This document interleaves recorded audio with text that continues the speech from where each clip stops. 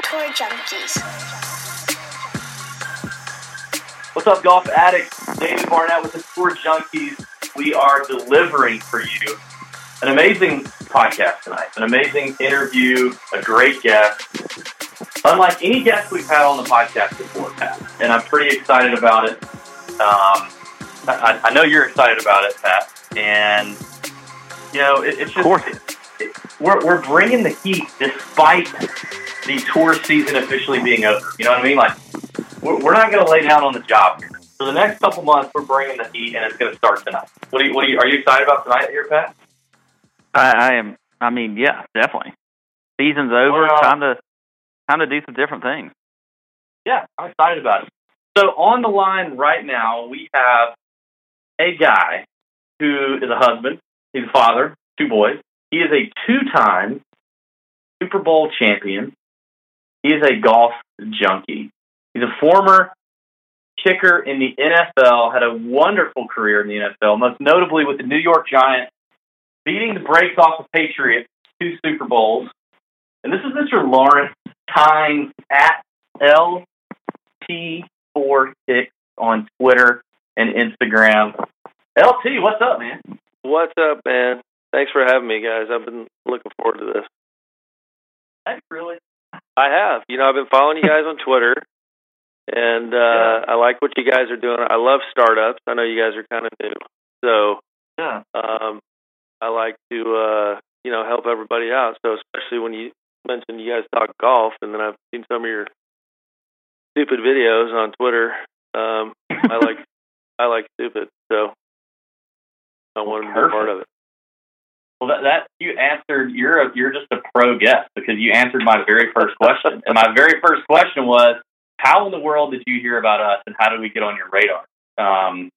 So, how did you stumble on us on Twitter? I don't know. I've seen you guys like retweeting stuff or something with Kisner tagged in it, and as you know, we'll probably talk about Kisner's a buddy of mine, and so I was like, "Who are these guys?" And then I think I saw a picture. You guys or Kisner or something, and then I saw that you guys had him on or something for a podcast. So I haven't listened to it yet, but I plan on getting to it. Yeah, you should. Because he's been on a couple times. Kiz was funny. You know, of course, you didn't hear about it because Kiz was like, "Hey, LT, you love golf. You should listen to my 2 friends, David and Pat. They do this Tour Junkie podcast. It's great." No, Kiz would not do that. He would no, he's too busy making top 10. Yeah, I guess so. Cash and check. So LP, give our fans a little background on you. Like, I know you're a golf junkie. You're born in Scotland. Pretty cool. Dad was a Navy SEAL. Appreciate his service and your family's sacrifice as well. So talk about like being born in Scotland, the home of golf, and then moving to the States, and football and all that. Yeah. So I was, my dad was in the military. Met my mom. And obviously my mom is Scottish, and he came back to America with 3 boys. I'm the youngest of 3 boys, so we're 39, 40, 41. And 1978, I was born. We moved to Milton, Florida in 1989. So I was I was 11, or maybe just turning 11. And we settled into the little panhandle of Florida. So, I was a big soccer player. Love soccer, love golf. Of course. I used to tag along with my dad when I was like 6 or 7. He would play his early rounds on the weekend. I would go and just have a club. And, I got to be a pretty good golfer probably in my early teens, 12, 13, 14. And then I stumbled across a guy by the name of Bubba Watson, a guy by the name of Boo Weekley, and a guy by the name of Keith Slocum. So we're all from the same town, if you can believe it. And Milton's only like 9,000 people. And I know people say, well, Bubba's from Baghdad. Well, Baghdad is like a house in Milton, just called Baghdad. So there's like 5 homes over there. But I'll be honest with you, those 3 guys, and I didn't really play much against Boo and Heath because they're a little bit older than me, maybe like 3 years older than me. But I played a bunch with Bubba, and I mean, when he was beating you by like 8, 9 strokes on 9 holes, that's tough to swallow. And so I'll take soccer. Yeah, and so I was like, you know what? I mean, if I can't beat this kid in my town, of 9,000 people. And granted, we would play in Pensacola with a bunch more other guys. So, but still, I was always like, I'd top 5 at top 3, but I'm still like 6, 7 strokes behind. I'm like, got to find something else. So I stayed with soccer, and then all my buddies my senior year convinced me to come play football. And I was like, well, what in the hell am I going to play? I was like 6'2", like 150. And so I actually ended up playing safety and I kicked. So I loved the game. It was a lot of fun. I actually, took the kicking just like that. Eventually ended up at Troy University, and where Josh Broadway, who's a guy you need to have on your show if you haven't, by the way. Josh Broadway is a cross-handed guy. You guys know Josh? Yep. Yeah. Oh, yeah. We know. Yeah. Okay.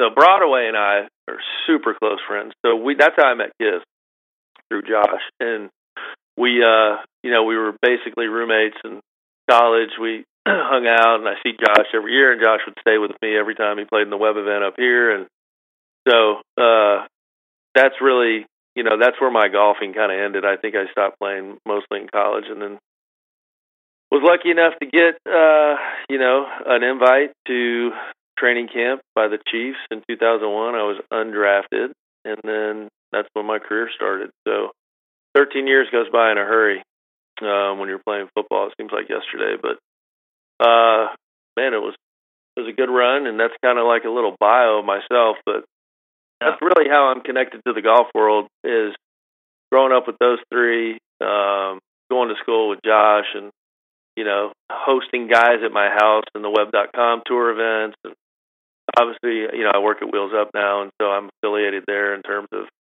sponsorships for golfers. So I love it. I mean, I love the game. I'm not a real good player. I'm like a 9 handicap, 10 handicap, but I can get it around, and I enjoy playing it. Well, I definitely want to talk more about growing up with Bubba, Boo, and Heath Slocum and Wheels Up, but I do want to hear about the football first. So 13 years in the NFL. That's right. Is that right? 13 years in the NFL? No, I had 10. So 10 in the NFL. Yeah. So my career was kind of Chiefs in 2001. Then in 2002, I went to NFL Europe and played in Scotland again, which was kind of cool because that's where I was from. The Chiefs sent me to NFL Europe, so I played in Scotland that summer. And then I came back to camp again and got cut in 2002, and then I went to the CFL and played 2 years for the Ottawa Renegades, and then had 2 really good seasons in Ottawa in the CFL, which is a really cool game for those of you who like football. It's different. 12 on 12, field's a little bit bigger, but only 3 downs. It's a lot of fun. It's a lot of offense. So 2 really good seasons, and then I basically I had my pick of teams. I had like 10 offers after my second year in Canada to come back down. And back then they weren't really keeping young kickers. It was all the veterans. And so I came back down to Kansas City of all the teams because I felt comfortable here. And I actually beat out Morton Anderson, who you guys should know is Falcons fan. Yeah. Yeah. I'm the only player ever to beat Morton Anderson out, and he just inducted into the Hall of Fame. So a little cherry on top. But yeah, it's a tough grind. I mean, to be one of 32 people in the world is a tough job to get. So no kidding. Well, and the only player in NFL history to have 2 overtime game-winning field goals in the playoffs, and obviously performed well in the Super Bowl for the Giants.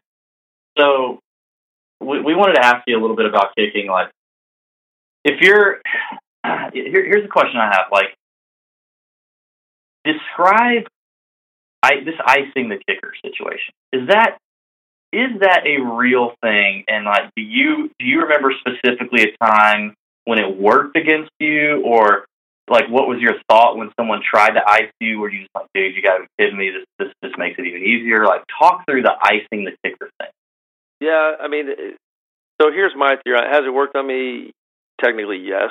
And of all places, because the Giants just lost on a 61-yarder yesterday. It was in Philly. So in 2012. It was a Sunday night football. I hit a 56-yarder short, just under the crossbar to win the game. And Andy Reid had called a timeout, so I'm like, sweet, I get another shot. So I was like guaranteeing I was going to make it because it's happened to me 10 times, and I've always made both typically. But I tried to put too much on it and yanked it a little bit left. So technically, it worked because this timeout, I didn't make either one of them, so it's hard to say. But that's happened to me probably just 6 to 10 times. I can't remember how many. I've never missed previously. Like, we would always tell the snapper, whenever you hear the whistle for the timeout, snap it. Yeah. Because I want to get a practice rep, and they're not going to say anything. And I wore earplugs anyway, so I would just say, look, I didn't hear the whistle. I wear earplugs.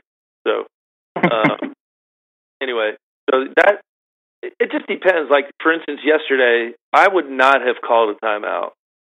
Because for me, I've always said to our coach, my coach would ask me, like, what should we do, like, with these guys kicking?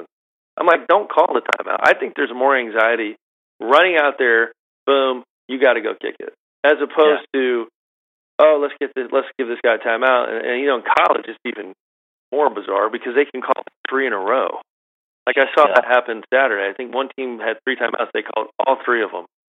Just sitting there, like, this guy's out there. He just went to his net, I think, and kicked some warm-up kick. So in the NFL, you can only call 1 timeout. You can't call more than 1 in succession. So I always told our coach, I told Coach Coughlin, I was like, look, if it was me, I wouldn't call one. I would just let them go out there, because once you call a timeout, then I get to kind of take another deep breath and kind of go through my checklist again. So I don't know. I don't know what the stats are on it. I've never seen one, but I can't imagine icing is really effective. Good to know. Good to know. I would love to see, like, just an overall, just the stats on that, like, look at, like, 7 or 8 seasons of that and just see if it actually does work. But I agree. I think it's kind of dumb. But, all right, so I got a question. This is kind of out there. We're really glad you agree with that, Pat. Really glad you agree with that. That meant a lot. Thank you. I know Lawrence is. So, listen, all right. Think of you all right, prime time Lawrence, like, in your career, you're kicking the best that you've ever kicked. So you're 60 yards out. You have a football in front of you and a golf ball in front of you. Do you trust your leg or your pitching wedge to make it through the upright? You got to choose one of them. What are you going to choose? My leg. What? All day long. No way. Dang, I was hoping for the golf. I was hoping for the 60 yards? Oh, yeah. Yeah, no, that's probably the worst. Listen, I can bang it, I can putt. My wedge game is horrendous. Oh, good. Horrendous. And I have no idea. I've tried for years to figure it out. I think I don't know. I'm too handsy. His isn't willing to help you with that? I don't I don't ask for his help. So even with a pass, like, even with the rush on you, not that you're just sitting there in the clear with just a straight shot at the goalpost. I'm talking about you got linemen. Game situation. You're still going to take your foot. Yeah, oh yeah, I am. That's what I got paid to do. I never got paid to play golf unless it was for an appearance. It's a 60-yard shot. Yeah, but that's not. At the end of the day, like you're talking about, I could probably go out there tomorrow and make a 60-yarder. It's not. I'm 39 years old. Like, 60 yards is far, I guess in the grand scheme of things, because that's the number people always peg is. But, man, I've hit from 72 in college, so it's not like that's 12 yards closer. So, that's a big difference. Can you tell which tour junkie composed that question and why? I have no idea. No. Pat, why?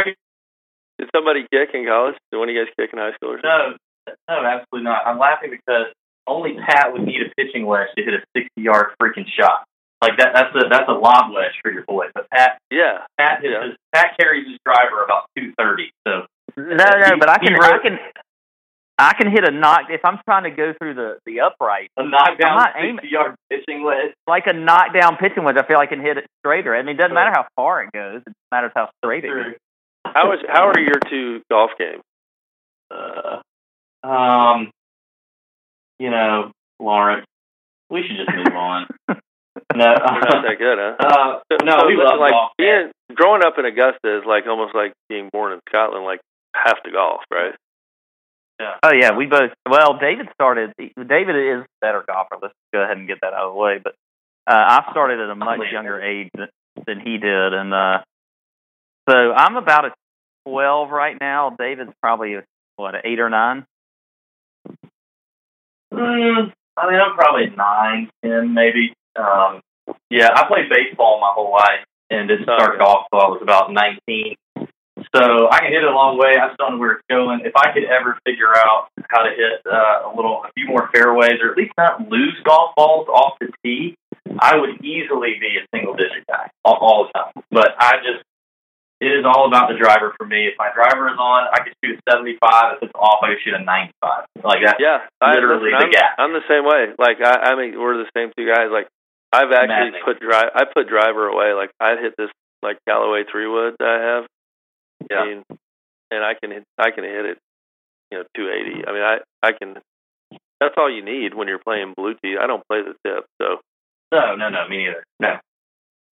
But Pat's a good Pat. We have some good battles because Pat has a pretty good short game. Like he's got a good. It's old man golf. He's got the wedge game. He can putt. He can roll the rock. And I'm waving by him on the tee when I hit a good one. And then next thing I know, we got the same freaking score when it's all over. So we've had some good matches before, but lately I've had to beat the brakes off of him. I don't know. He's lost a little bit of something he has. So, but we both love it. I mean, like I've been working too hard. We have been working too hard, and we got kids, and you know how that is. Like it's tough. TJ is a growing hobby / job for us, and we just don't have the time. But we're gonna change that one of these days. Change that. Yeah. I want to ask you, going back to football, what kinds of things would opposing linemen, would they yell at you for like a big kick, or did you ever have like a really funny taunt that you remember, or did they really not do that? Yeah, the guys would talk shit all the time, but it's funny. The one I remember the most is there was a guy named Terrence Knight. You remember that name? His nickname was Pot Roast. I remember that. Yeah, I remember Pot Roast. Pot Roast. He played for like the Skins, the Jaguars to start, then the Skins, and then he went to like Denver. Pot Roast was like the greatest nickname of all time. So very good. It was like 2000, I don't know, 10, 11, 12, one of those years. We're beating the shit out of the Jaguars, and we're up in New York, and like fourth quarter, and I think I kicked like my third or fourth field goal, and Pot Roast comes over to me. He goes, "Atta baby Tynes, I have you on my fantasy team today." And I'm like, what in the hell is going on? I'm like the opposing D lineman, and everyone knew who Pot Roast was because he's a big personality, funny guy. I was dying laughing because we were beating the shit out of him. But like he didn't even care about the score. He's like, "Atta baby." I started you in my fantasy league. I'm like, that's awesome. Now, did you play much? Did you play much fantasy when you were actually playing? I didn't. I never played fantasy. We do now. I've been in some leagues, and then now we just kind of have me and my wife and my 2 kids. But man, I didn't have anything. I've never had Facebook. I never had Twitter, and I never had Instagram. Wow. When I played. So I really started all this stuff. Like, I wish I should have started, Twitter. But for me, I just wasn't interested in it, and it was just another way. And young athletes should learn from this. It's just another way for people to get at you and attack you. Mm-hmm. So every one of us is Kevin Durant. Well, every one of us is going to screw up, right? We're all going to have a bad game. It's going to be on TV. Everyone's going to see it. You're going to miss a kick. And for me, I was like, people say they don't read it. They're lying. They all read it. And so for me, I just was something that I just didn't even want to be a part of. And in hindsight, I'm kind of glad I did it. I still don't have Facebook. Never had it. I don't even know how to even. I've never even been on Facebook.com. But Twitter and Instagram's fun. I mean, I like to interact with the fans now, and I can talk so much shit to people, and no one can ever say anything to me because I can't fuck up anymore. So that's what I was thinking. Best thing in the world, especially Eagles fans, Patriots fans. They'll never see me kick another field goal the rest of my life. So it's a perfect way to play it. I mean, see your career and then get on Twitter. I agree. Now, in hindsight, a little part of me wishes I would have done it while I was playing, because then you'd have 500,000 followers and whatever. But I'm not into all that. I'm really into it. I really look at it for news and updates and sports, and I do like to talk trash on there sometimes with other fans and mingle with all the current fans, because we still have a lot of fans. We had a lot of success up there. So Giants faithful they're faithful, man. They will follow you, and they'll praise you your whole career. You win a championship in New York, man, and you are forever a New Yorker. So who was like one of the biggest characters that you played with on the Giants? Like maybe like just the biggest personality, funny guy.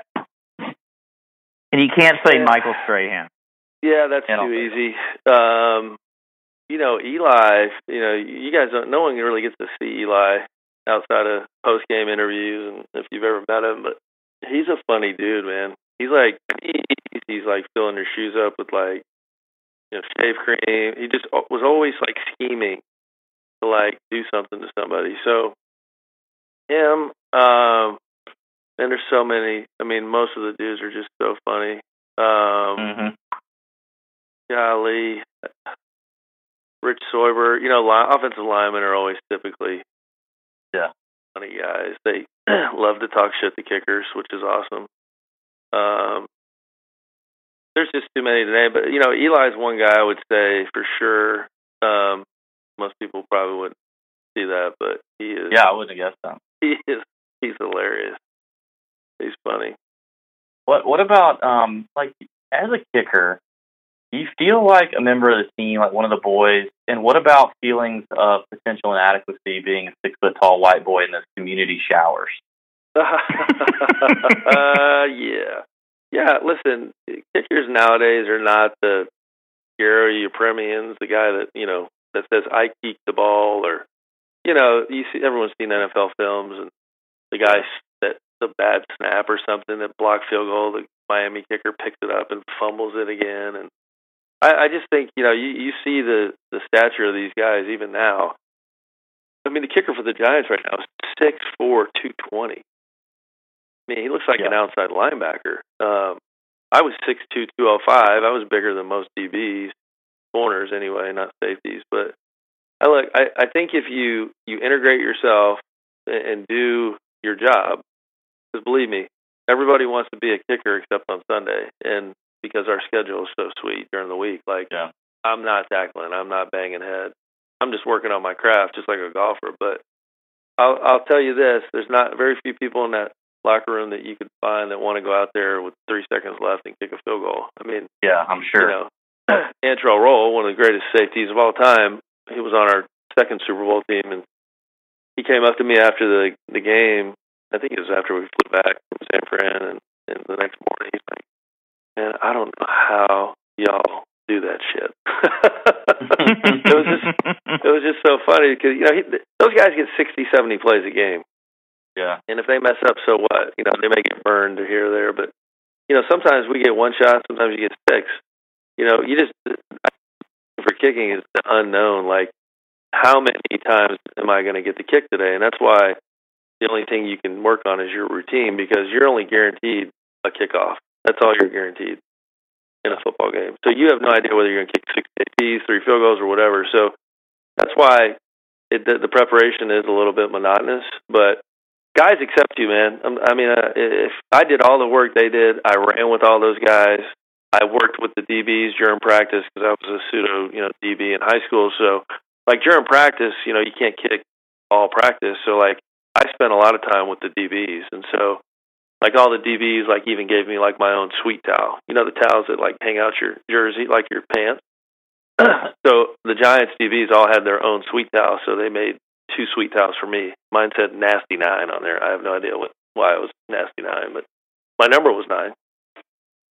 But that was just how you got to integrate yourself with your teammates, and I tried to do that. I tried to do everything they did, the running, the lifting, and then, you show up and do your job on Sunday, those guys will accept you. So going to the shower part, but people call me tripod, so I'll just leave it at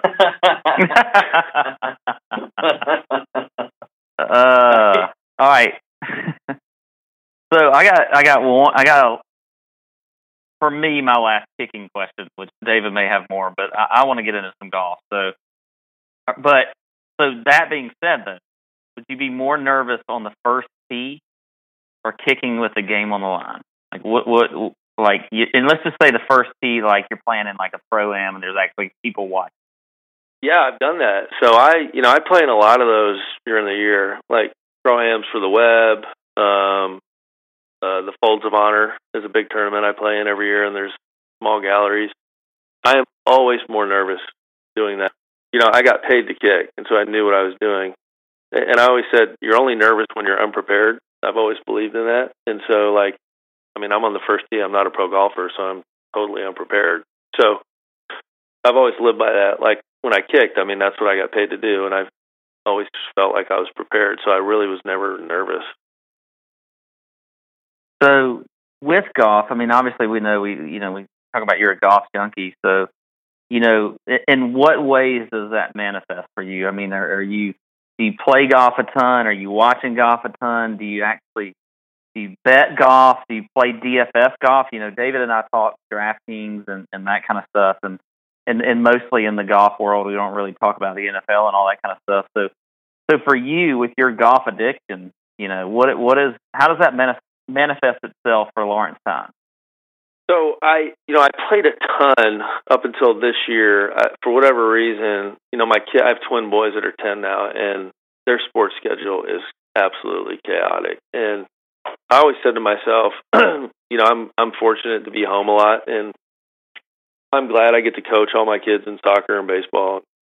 There's a lot of dads that would kill to do that and be at every game and all that stuff. So I have not golfed maybe 15 times this year, which is probably going to shock you, but last year I probably played, 40, 50 rounds, and typically that's where I was. I do a lot of charity events. I do a lot of pro-ams.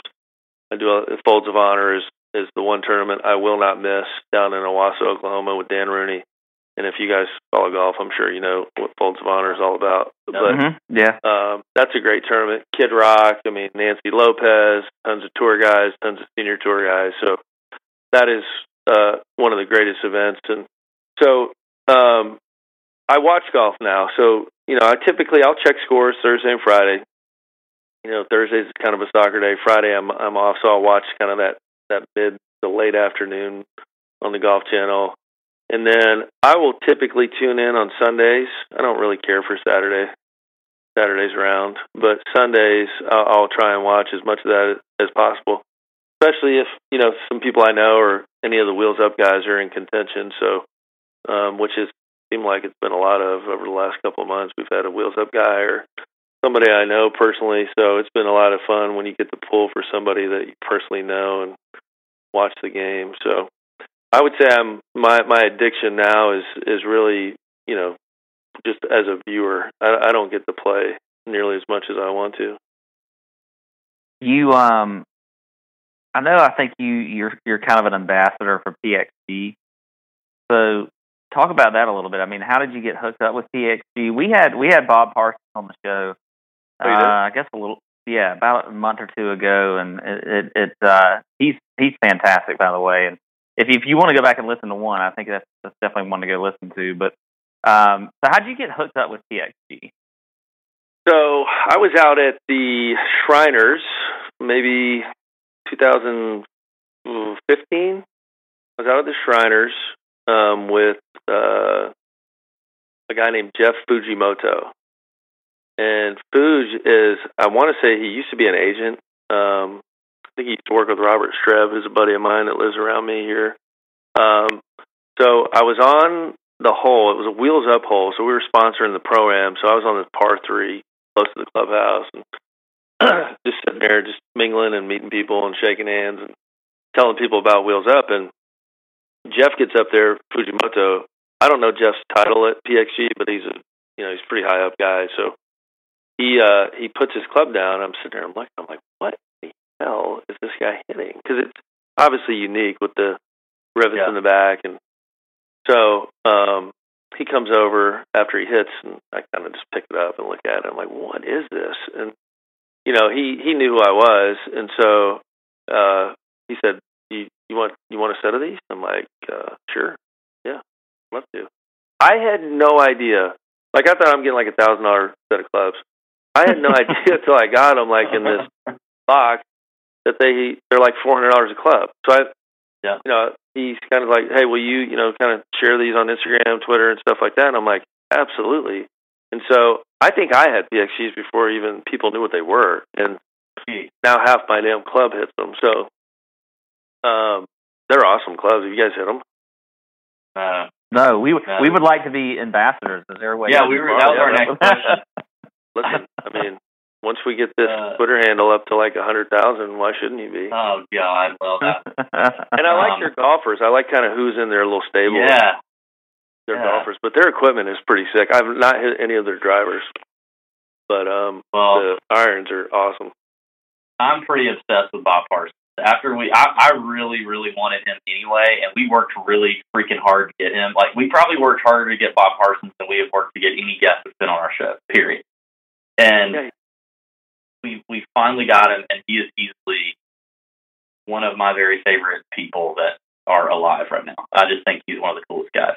Well, he's just kind of like an American hero. Like, he is, yeah. Yeah, what he's done professionally outside of the military, I mean, to build this $1 billion, and then to disrupt the golf world, which was pretty much stale as 10-day-old crackers. I think it's cool. It's very cool. All right, I want to know about the Wheels Up gig. So you retired from the NFL. You start selling and doing some business, I guess, like consultant work for Wheels Up or something. Like, tell me how that works. And I want to know. In fact, we've had a lot of listeners. So we had a deal a couple months ago where we asked listeners to give us questions to kind of put in our bank of things to ask people when we have on the show. And we had a number of listeners ask about how the private aviation thing works with some of these big names that fly privately, here and there. So kind of tell us how you got into it, what you do for Wheels Up, and something about that whole, process that a lot of us common folks don't know. What's up, golf addicts? Listen, I want to take a brief time out from this awesome interview with Lawrence Tynes and tell you guys about mybookie.ag. It is the new site where me and Pat are taking our traditional golf betting dollars. We moved it over from a previous provider, and we started using MyBookie for a couple reasons. Number one, the minimum withdrawal amount is only $100. A lot of these other sites make you get up to $500 and even more to make a withdrawal, so we love that part. MyBookie's reliable, great reputation, and really fast payouts. They pay you out in like less than 2 days. It's incredibly fast, and right now they're doing a 100% cash bonus when you make your first deposit. We've already had a few listeners do this after the podcast last week, so if you want to do some traditional golf betting or betting the NFL or anything else, you can even bet on the next Pope, which is pretty funny. If you want to knock that out, go to mybookie.ag. When you sign up, put TOUR100 in the promo code box, TOW, what I can't spell today, TOUR 100 in the promo code, and you can get a 100% bonus on your first deposit. They're also a pretty good Twitter account. If you don't follow them, at BetMyBookie on Twitter. They're actually kind of funny. So check that out, and thanks again for listening to this week's pod. Let's get back to it. So Wheels Up is a 4-year-old company. It's a membership-based private aviation solution. So, currently we have roughly 80 airplanes and just under 5,000 members. And we have about, I want to say at last count, and I don't officially handle the tour anymore. I used to do a lot of it in my first year and a half, and now we have another guy that does it. I want to say we have about just maybe 35 to 40 tour golfers. So we have, I want to say 20 of the top 50 in the world, which is good. Ricky Fowler, Kevin Kisner, J.B. Holmes, Russell Knox, and there's just a stable of them. So I got involved in that through friends in Wichita, which, believe it or not, is the aviation capital of the world. Two friends of mine, Christy Tannehill and Brian Howler, involved with Beechcraft and down in Wichita. So once Wheels Up started, 4 years ago, it was a year old when I started. I just jumped on board, man. I had no idea what I was getting into. But one thing I've learned from veteran players when they retired is that you have to find something to do like immediately. Yeah. So I found Wheels Up like 9 months after I retired, and so jumped right in. Love it. It's to me the best company in the world, and so I do the Midwest, and then I have MLB, NFL, PGA, LPGA. So I handle a ton of athletes. I'm around a lot of athletes still. I won't get into how the deals work because contractually, everybody's deal is different. So I don't want to ruffle anybody's feathers, but you can just imagine, right? The top guys get this, and the other guys get that. So that's basically how it works, right? If you're a top 10 player, you get something, and on and on and on. And it's all about exposure for us, Obviously, you see the shirt collars, the hats, the yoke of the shirt, the sleeve, the chest. So, and I'll tell you this, Kevin Kisner, when we got Kevin, I want to say Kevin was somewhere around 180th in the world. So he has been awesome for us, not only just his golf play, but just his personality and the way he interacts. We have events year-round with members, and Kevin comes in along with all the other tour guys.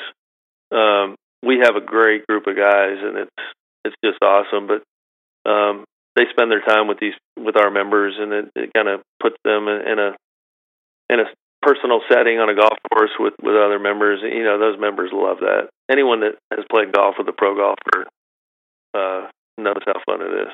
We've got a couple more thoughts, ones we want to spend a little bit of time on, and then we want to hit you with some quick hitters and pull you in what we call the native area.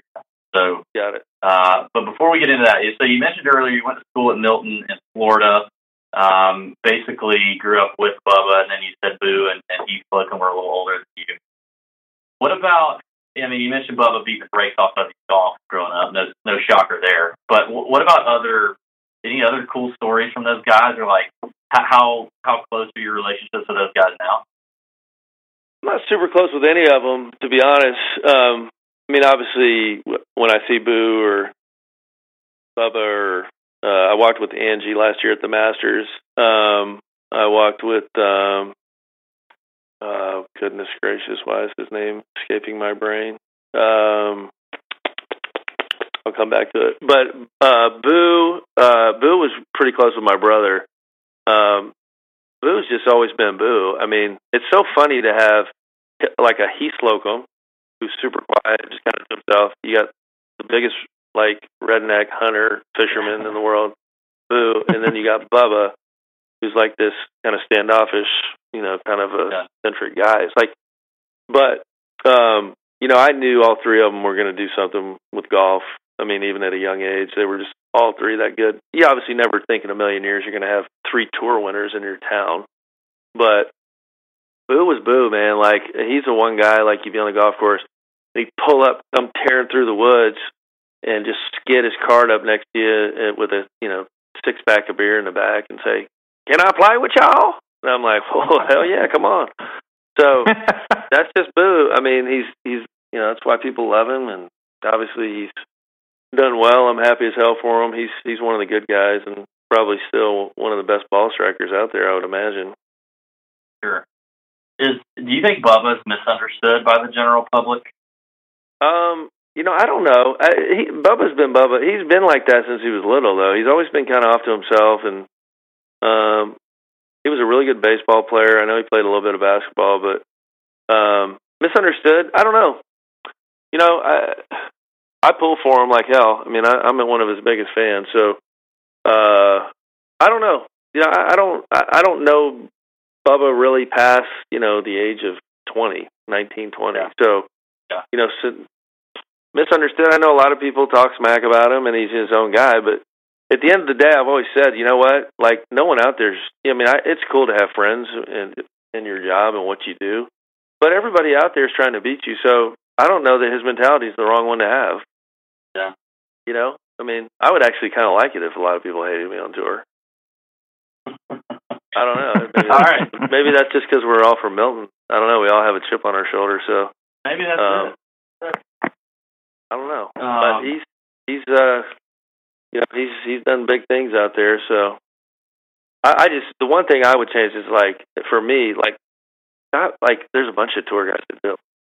It's not your caddy's fault. You hit the fucking golf ball. Right. I hate that.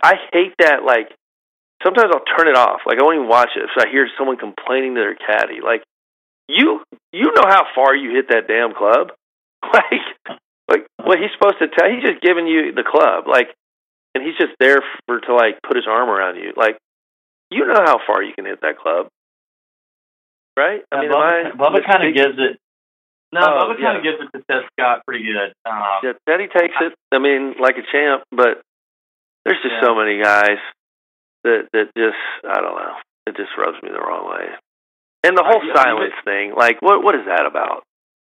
Like, just concentrate and hit the fucking ball, right? Like, I don't know. Maybe it's because I kicked and, like, there's 90,000 people yelling, but, like, you can focus. Anyone can focus.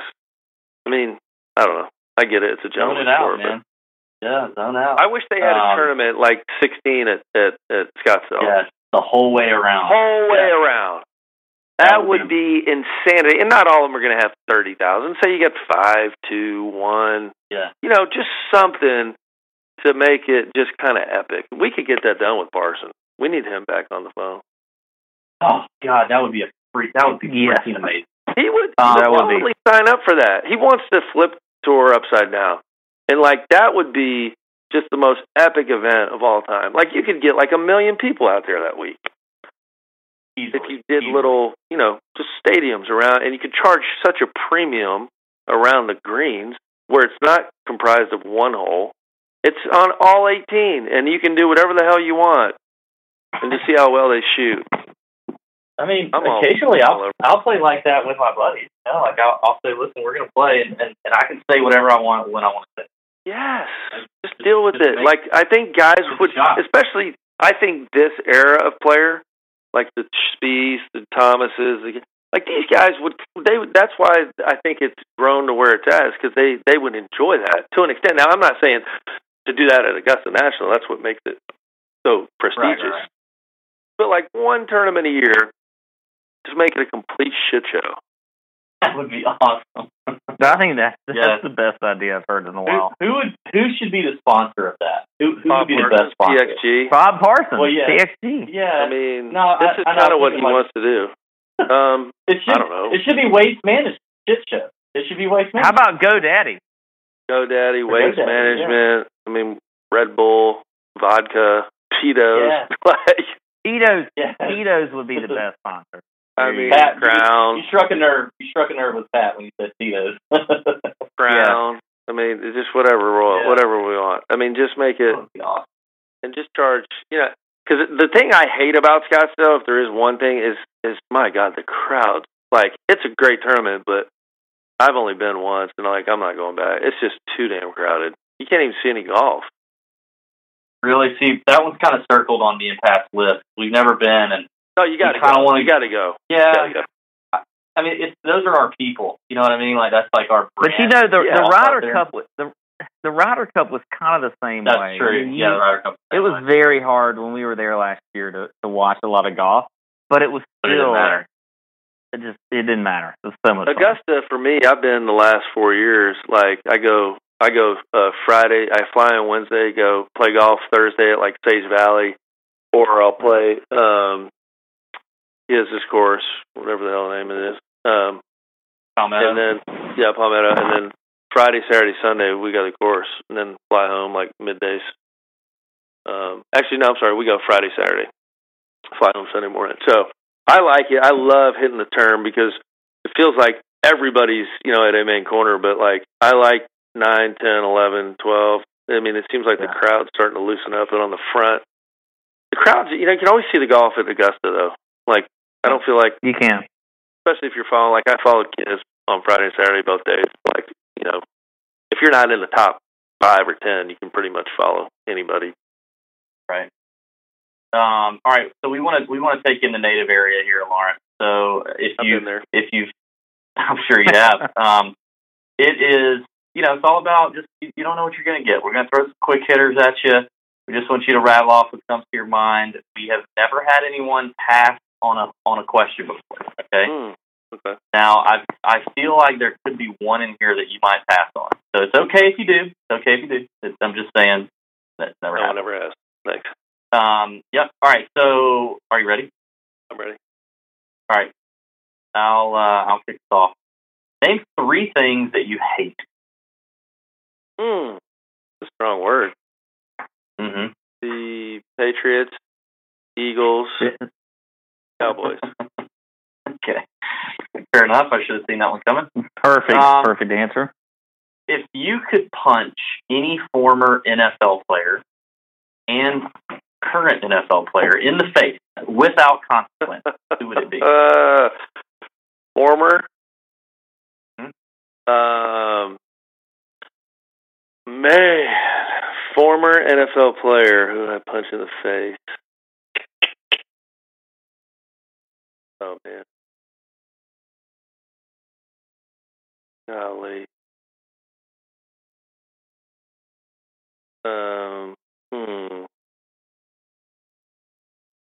Can I come back to that one?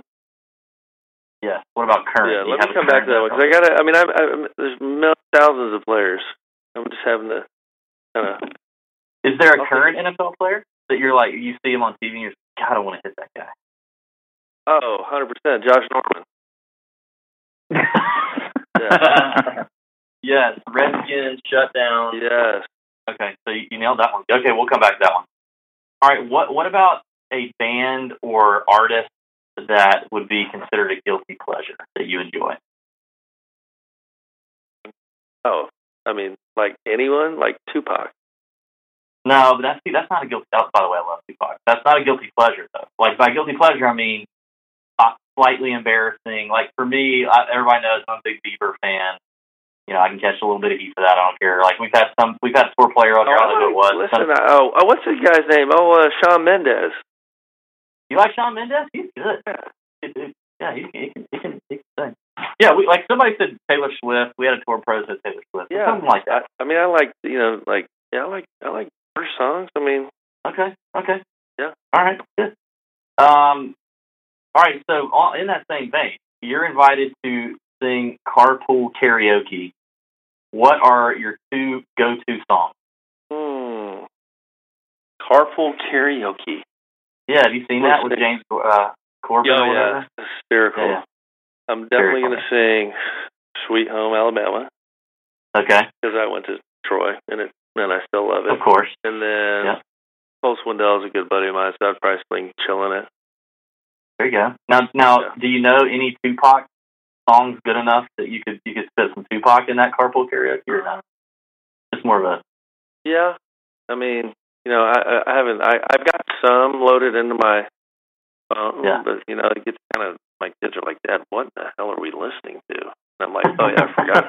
I forgot there's like language in there. So I got to ask, laces in or laces out? It doesn't matter. I mean, it doesn't matter. Wait. But see, that's the thing. So that was what my next question is. That the most overrated question that kickers get asked? Yes, because here's why. Here's why it messes you up. Okay, so you train kicking a football, laces out, right? So just think of if you did 1,000 reps that way, then all of a sudden I said, "Oh, you're going to kick it this way." It just freaks you out, right? But the sweet spot of the ball is just under the bottom part of the lace. That's where you're kicking it anyway. Now, some people kick a little higher, obviously, but I can hit a 55, 60-yard field goal with the laces back. The only thing it does to you mentally is when you're going to the ball, you're like, oh, shit, why are the laces looking at me? It's like, shouldn't they be looking at the upright? It really just kind of jolts you mentally. So now does it suck? Yeah, it screws you up. I mean, we all saw, Blair Walsh in the playoff game, how they kind of, oh, my God. Georgia boy, Bulldog. Yeah, and so, she's done a hell of a job, kicking with the Seahawks this year. He's a good kicker. Yeah, he's awesome. And so, kickers get labeled after one kick, which they shouldn't have done, but it was good for him to get out of there. But yeah, so really, it's just a visual thing. But it's almost like I always try. People, golfers love talking to me about kicking because it's similar, right? They always have questions about your mental and like, dude, we get one shot, sometimes 5. You guys get 70 shots to figure it out. That's what's different, and that's why it's so much more pressure packed. But it's almost like I would say, like, if I took a T-ball, people would say, well, what's it like to kick? I'm like, let me take a T-ball to a golfer, okay? And I'm going to put it 3 feet out and hold it with my hand.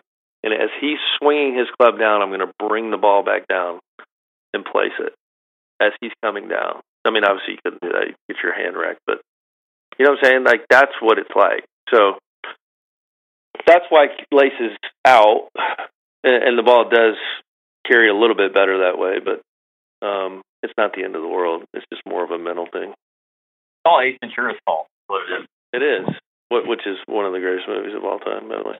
Yeah, it is. Do you ever feel for Finkel? Ray you ever Finkel? like Ray Finkel? I did feel bad for him? until they made him turn around on the boat dock. Yeah. Pretty gross. Like, that's not Finkel or Einhorn or whatever. That's a classic movie.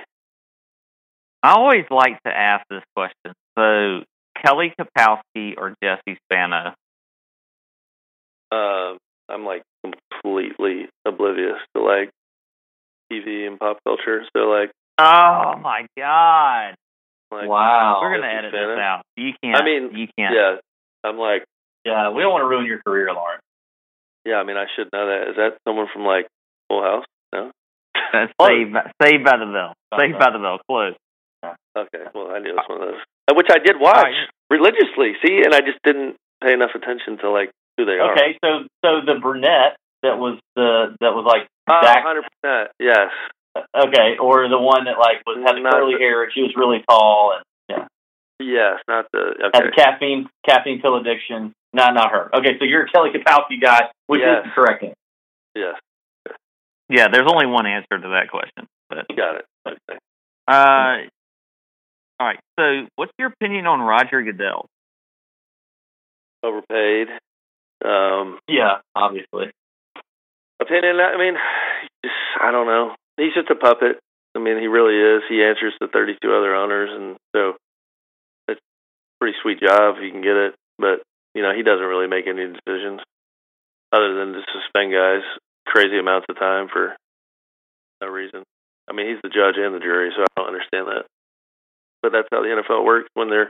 He took them from an $8 billion, business to a 14 and 7 years or whatever it was from our last collective bargaining agreement. So I guess you can do that.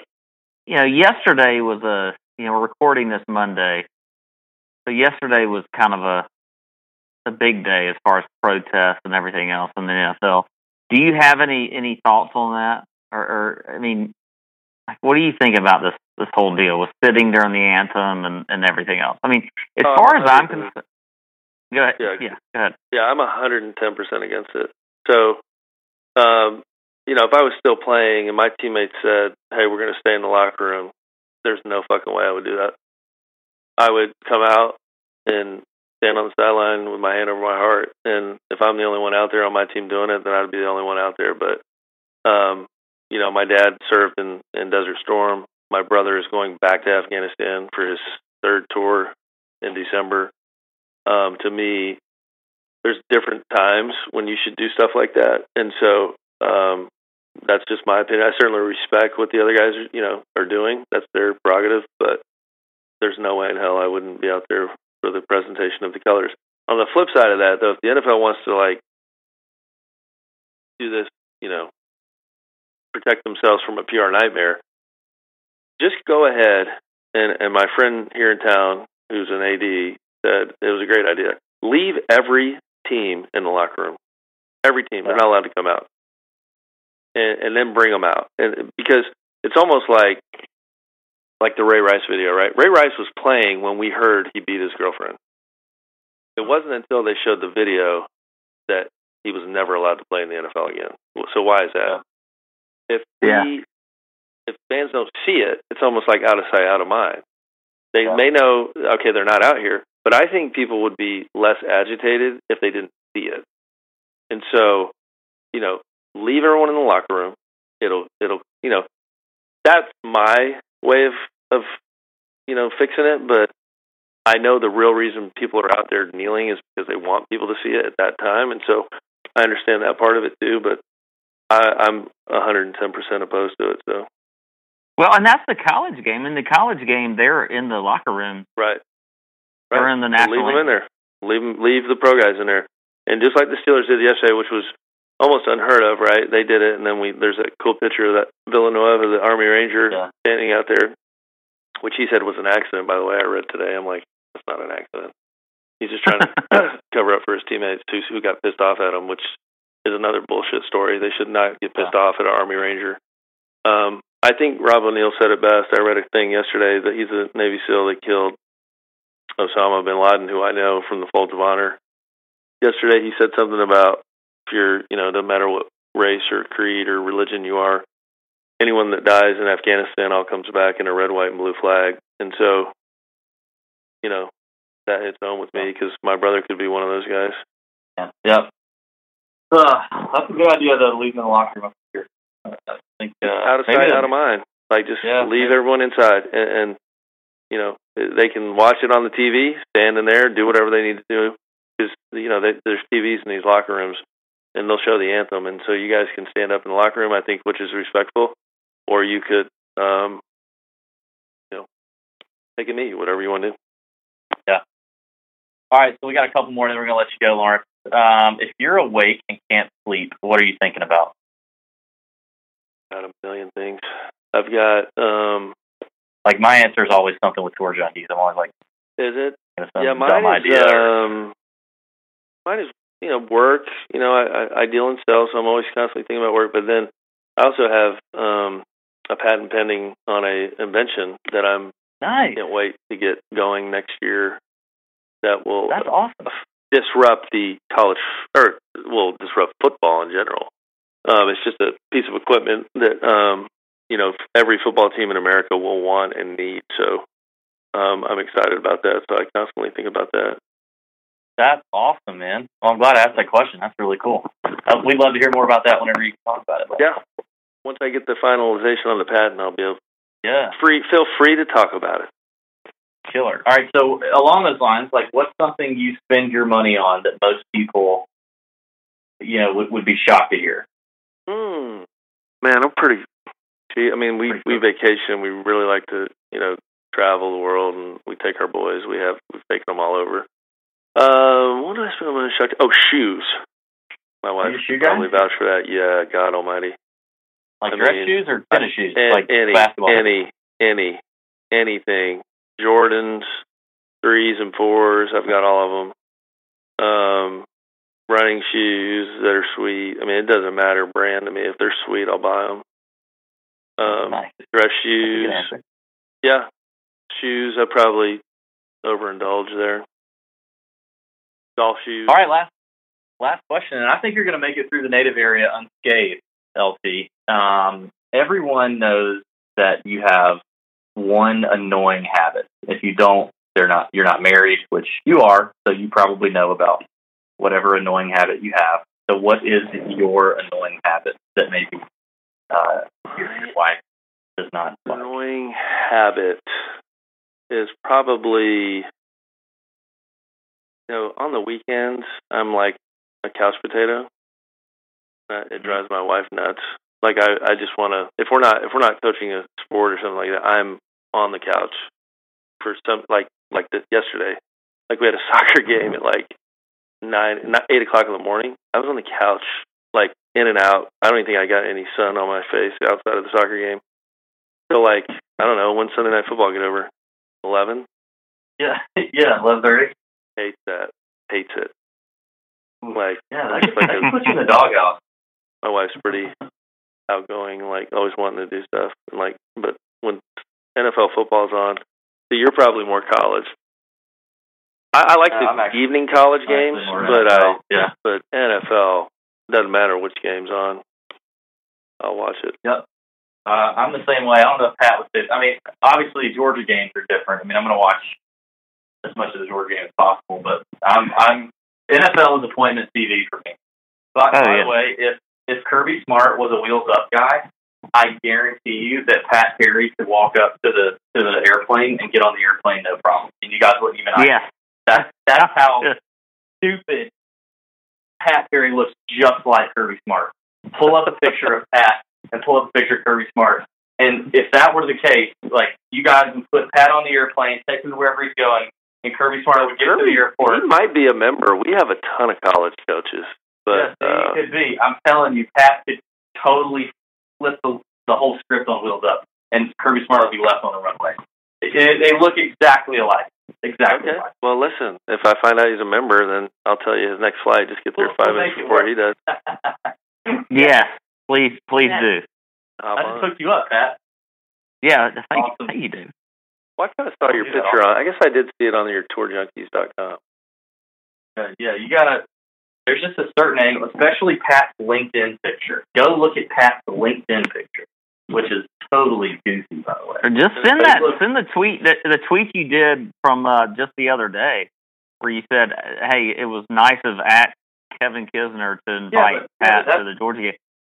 Yeah, but that's Kirby in the middle of the locker room. Like, I want him to see you and Kirby side by side. It's ridiculous. That's by the way, sweet that he got a helicopter ride down there and back. That's pretty sweet. Yeah, that's man. That's cost $4.9 million this year. You can just hop on a helicopter. Yeah, that's exactly what that is. Yeah, it's well, Justin Thomas apparently hooked him up, so good on him. That's pretty nice. Good to have friends like that. Pat's never done anything to me like that. Yeah. Well, listen. Once you get this Tour Junkies Bonanza golf tournament sponsored out in Scottsdale, that's what we need to do. We need to do that. We can totally sponsor the tournament. We can invite some rowdy friends. You guys 110% need to go out there. Like, I'm not even. I mean, I've been a lot of places on tour. Like, that's one place where your audience would. I don't know how you do it. Like, maybe set something up outside the court. I don't know, but you get, what comes through there? 500,000 fans from the weekend or the whole week or something. Well, every time we go to a tournament, we see increase. Like, but and Pat and I talked about this. Like, if we'd have come up with this years ago when we were both, single, or maybe just married without 5 kids between the two of us. Right. Yeah, we could have grown this thing at a much more rapid pace. But every time we go to an event, it doesn't matter how big, stuff happens. Like, I was at East Lake for one day this past week, and stuff was happening. And like, we met some people, we made some connections, and so it's good. I mean, we want to get some more tournaments for sure. And Scottsdale is on the. I want to go though without the way, like, Bob Parsons told us. You probably won't remember by the time it comes to this, but Bob Parsons told us on the show, like, you get to Scottsdale, and you can be my guest at Scottsdale National. And I was like, oh my God, I want to play Scottsdale National so freaking bad in that par 3 course, do the PXG thing, and I would just love to shake Bob Parsons' hand. So yeah, no, you should do it. You should definitely go out there. Yep. All right, man. We appreciate it. You gave us a lot of time, and we'd love to have you back on too if you're up. Listen. Yeah, I'm happy to whenever. You guys got my number now. What will you discover in Asheville, North Carolina? Your inner explorer as you hike mountain trails. Your creative streak as you stroll the River Arts District. In Asheville, the answers can surprise you. Don't miss Summer of Glass, now through September, featuring Chihuly at Biltmore and a community-wide celebration of glass with local exhibitions and tours. Visit exploreasheville.com to plan your stay. Asheville, discovery inside and out.